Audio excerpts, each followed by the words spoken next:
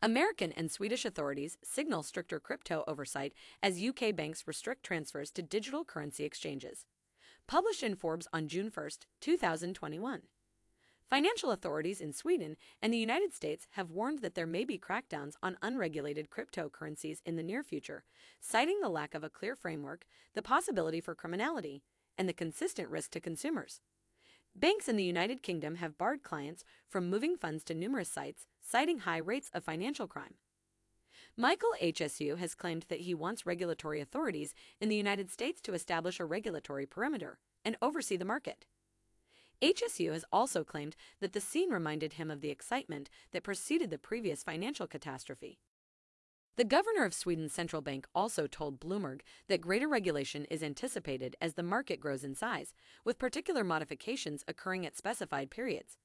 Sweden's Minister of Financial Markets, Lindhagen, claimed that the nation is already working on a crackdown, particularly on financial crimes. Cryptocurrency markets have been unpredictable and hazardous, therefore many nations, including the Biden administration, have concentrated on cracking down on it, as certain members have discussed weaknesses in regulation that are of concern to the Treasury Department. Biden's plan also includes tax enforcement operations that would focus on cryptocurrency marketplaces that may conceal undeclared income.